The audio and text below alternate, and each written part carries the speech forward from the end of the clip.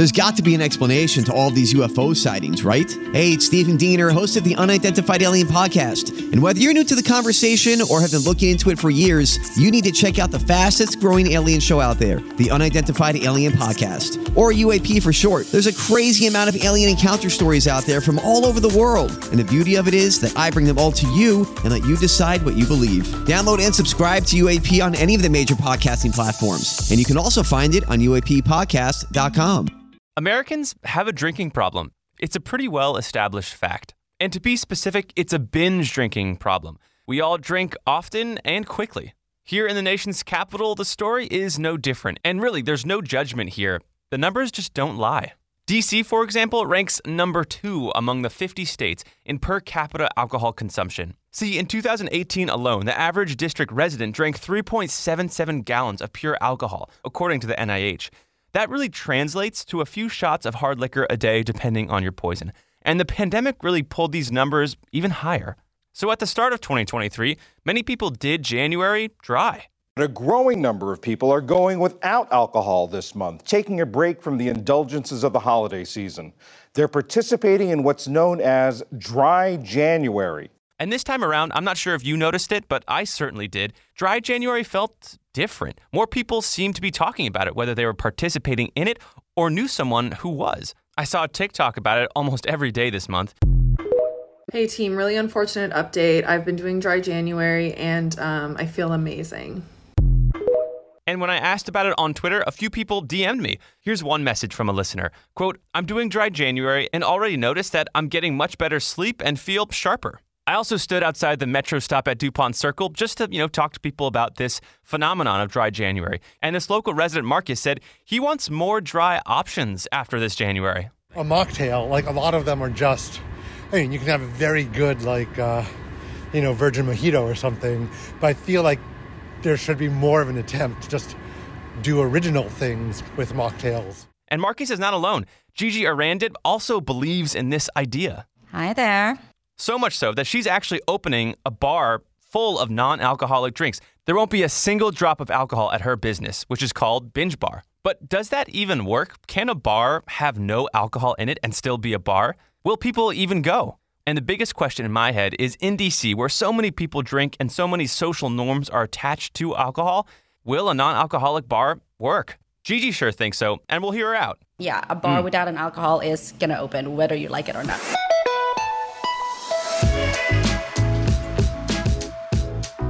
Welcome, everyone, to the DMV Download Podcast. I'm your host, Luke Garrett, and I'm inside a new bar in town that serves no alcohol at all, with its founder and owner, Gigi Arandit. It's called Binge Bar. It's a quite curious name. We'll get to that. But Gigi, first off, welcome to the show. Hi, welcome. So before we talk about the bar, why you created it, and what people can expect, let's first talk about the name Binge Bar. Where did that name come from? So Binge Bar actually came about during my early years in sobriety when, in my personal experience, I was sort of isolating, obviously trying to just manage my, the ebbs and flows of this journey. And this concept was birthed through an article that I read in an airline magazine. And it was about this counselor named Chris Marshall that opened his non-alcoholic bar in Austin, Texas. He's also in recovery, and I was super inspired by that story. I can't remember at the time if I ripped the page of that magazine or if I took a picture of it. But when this space became available and I was asked if I knew someone, like a tenant that would be willing to rent the space, or if I was ready to start my own venture, I obviously was I was just laid off from the hotel and lodging industry.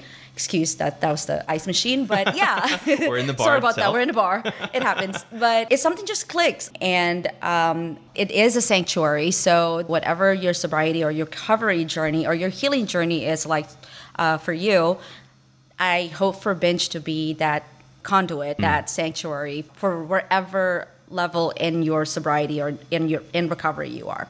Can you tell us about, and this might be a difficult subject, but your relationship with alcohol, what was that and how has that gotten you here? I think people will mirror themselves with my story because it's totally the same. I got a DUI, but I also was in a lot of emotional turmoil involving relationships, people, places, and things, pretty much as a full circle. But once I attended Alcoholics Anonymous, I pay attention to a lot of things. So there was a culture there that stuck with me, and I knew that if I was to decide to go sober all the way and really change my relationship with alcohol, it wasn't enough for me to just stay in the room and go by the book, because I don't think like that. I think you can practically say, just by looking at this space, that I think very, very abstractly. I think of myself as an artist. So yeah, I just knew once I decided to become sober, the first year of counting each day, each week, each month of having to go without it, it was smooth. It was like so in sobriety or in AA, it tells you that you have to admit your powerlessness over alcohol. And once I admitted that powerlessness over alcohol, I relieved myself of its powerlessness, and it no longer has power over me either. So I then become self-empowered. So it was a mind trick for sure. And there's this idea of sanctuary, which we kind of started the show off with, and you're making a sanctuary in a very unique city, DC, which has a culture that is absolutely quite tied to alcohol consumption. Yes. So how do you think about that? Well, I think about it all the time because I was a part of that culture. I drank till till my sobriety date back in June of 26, and I worked in hospitality, part-time as like promoter. I had friends that were bartenders, that were DJs, and most of my friend group are within that type of culture. So I also know that within that culture, there are bartenders that doesn't drink. There are owners that own bars that doesn't drink. Right. And there are, people within their friends group who don't drink that are sharing their experience with friends no matter what. So I definitely put myself in an uncomfortable position to still support my friends, to still show up, make myself uncomfortable, and kind of learn within the process. And that's how I know that when I came up with this concept, when I did my pop-ups and got some data analytics of who my potential client base was, I knew that there was a market. Yeah, and so let's talk more about that. You've had a fantastic pre-launch. I've read all the articles. You're here with me now. How has this idea been received?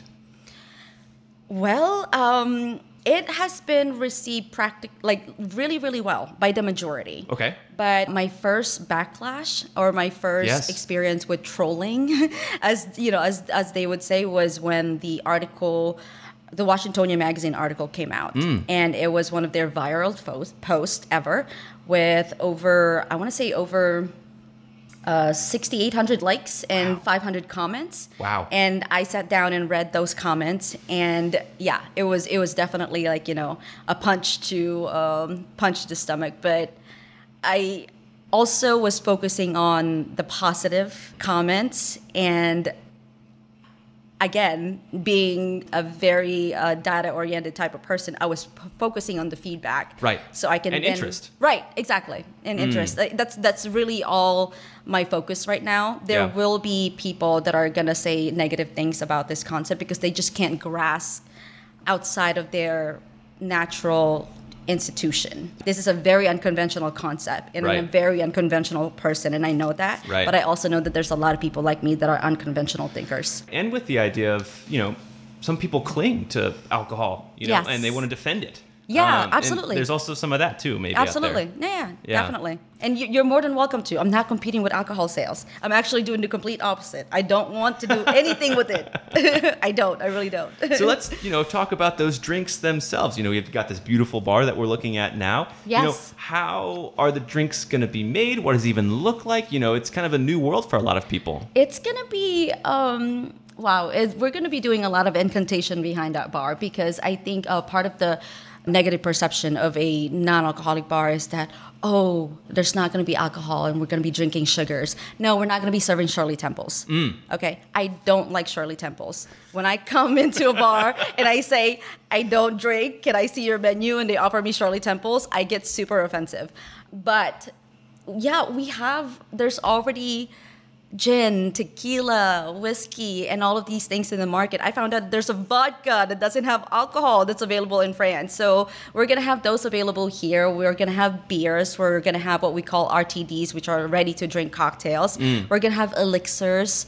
There's so many amazing things in this non-alcoholic movement that just goes past behind a cocktail without an alcohol, because once you remove the alcohol out of a cocktail, you get to actually enjoy all the nutrients and all the benefits of all those ingredients within that drink. And there's another kind of idea that's tinkering around in my head, which is people often associate bars with alcohol, but you're opening one without it. So you kind of have to shoulder a lot of the weight, like part of the draw, is like, so you really have to encourage people, to come. Has that been a lot of work? Is that pressure? Is that exciting? How does that make you feel? It's all of the above. It's definitely all of the above. And it really starts with the people that are here and now within this process with me. You're actually becoming of that, you're becoming part of that equilibrium for me, having to be the first podcaster to ever host one here at Binge. Yeah. So, it's a lot of managing. As far as,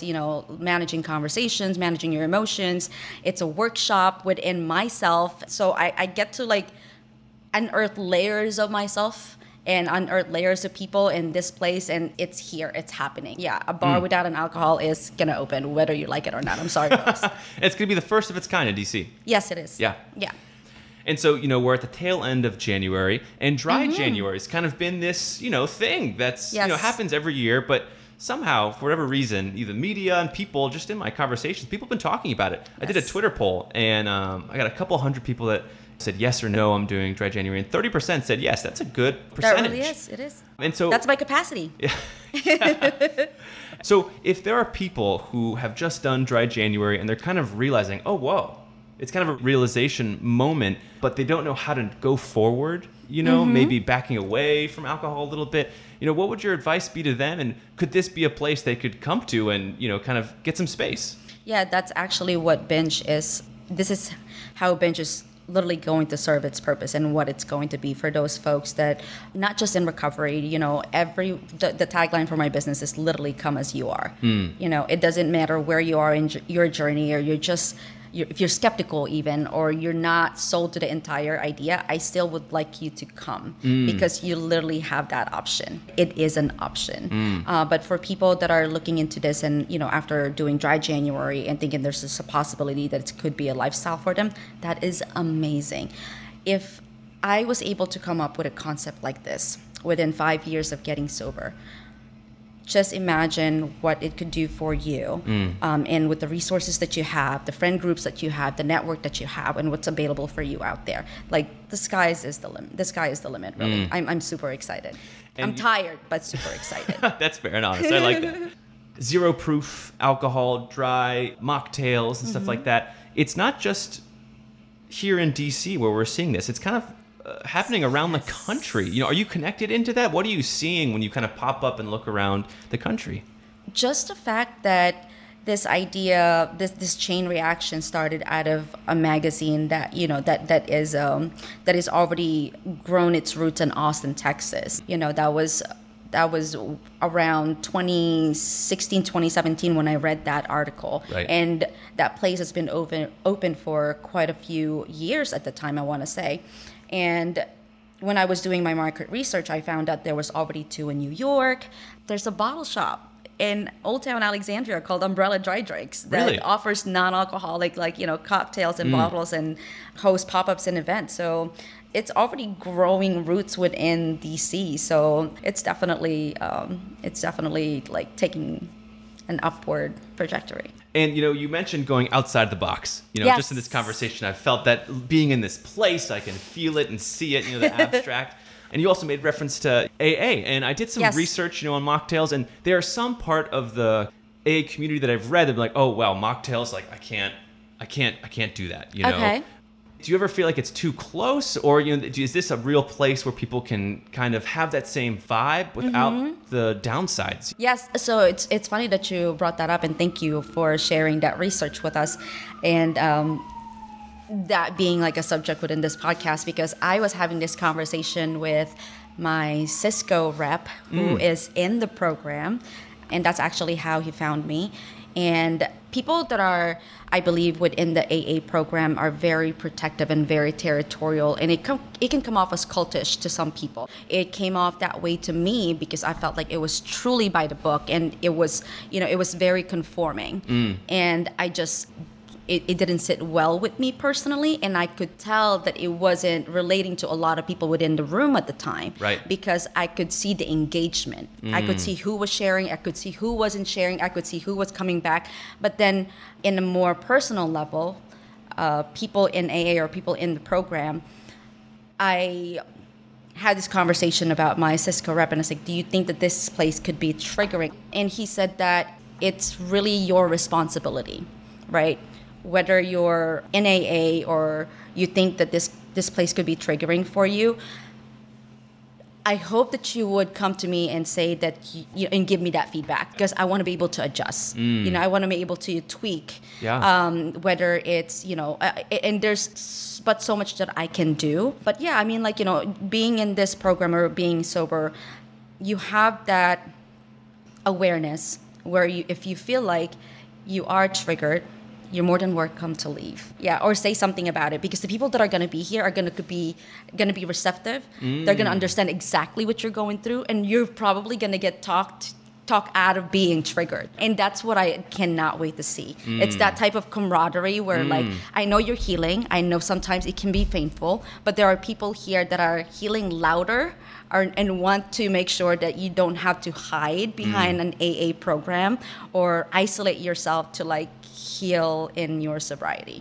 A safe space. It's a really safe space. It's a sanctuary. That's what I want for this place to be. I'm personally excited to see what's going to happen here. I'm excited too. Yeah. I don't, I'm super green coming into this as a first-time business owner. I'm still getting used to the word restaurateur. I can't even pronounce it sometimes. But, I really don't want to put labels. And I want to see, I want to do as much trial and error and see what works and what doesn't. And I'm really just up for the challenges that's going to come my way. And I know that I'm not the only person that's going to grow into this space. A lot of people are, and that's my focus. It's truly the collective impact. Gigi, thank you so much for your time and, opening this space to the DMV Download podcast and, to people in the future. Thank you. Thank you for having me. So grateful. If you're curious what Binge Bar looks like, fear not. I've got photos of it up on Instagram, and this episode will be posted on YouTube. And I should have said this earlier, but Binge Bar is in Northeast DC on 8th Street between 5th and 6th Streets, just east of the Noma neighborhood. And Gigi tells me Binge Bar is set to open February 1st for all those who want to keep Dry January going. And one last thing here before we go. In researching this topic, I found that health experts who specialize in substance abuse really cautioned alcoholics against mocktails. Washington Post well-being reporter Teddy Umenabar explained further to WTOP this week. The answer is, it depends on a person. But I think people just need to be cognizant of the fact that, there's a wide range of mocktail offerings, and the closer you get to a drink that is really just a mirror image of a cocktail or a beer, if you have a history of substance use disorder, that can be a problem for you. In short, people's relationships to alcohol range widely, from healthy to tragically deadly. And these relationships are personal. And if you're curious about where you or a loved one stands on all this, the NIH website has actually a really straightforward page. Just search Treatment for Alcohol Problems, Finding and Getting Help. Scroll past all those ads on Google, and it'll be right there. That'll do it for us here on the DMV Download. This show is hosted and produced by me, and it's a product of WTOP News. Listen for live news radio anytime on 103.5 FM in the DC area, 107.7 FM in Virginia, 103.9 FM in Frederick, Maryland. And please let me know how you think this show is going, good or bad, and give us some stars if you'd like. Have an awesome week, and we'll talk next Wednesday. See you then.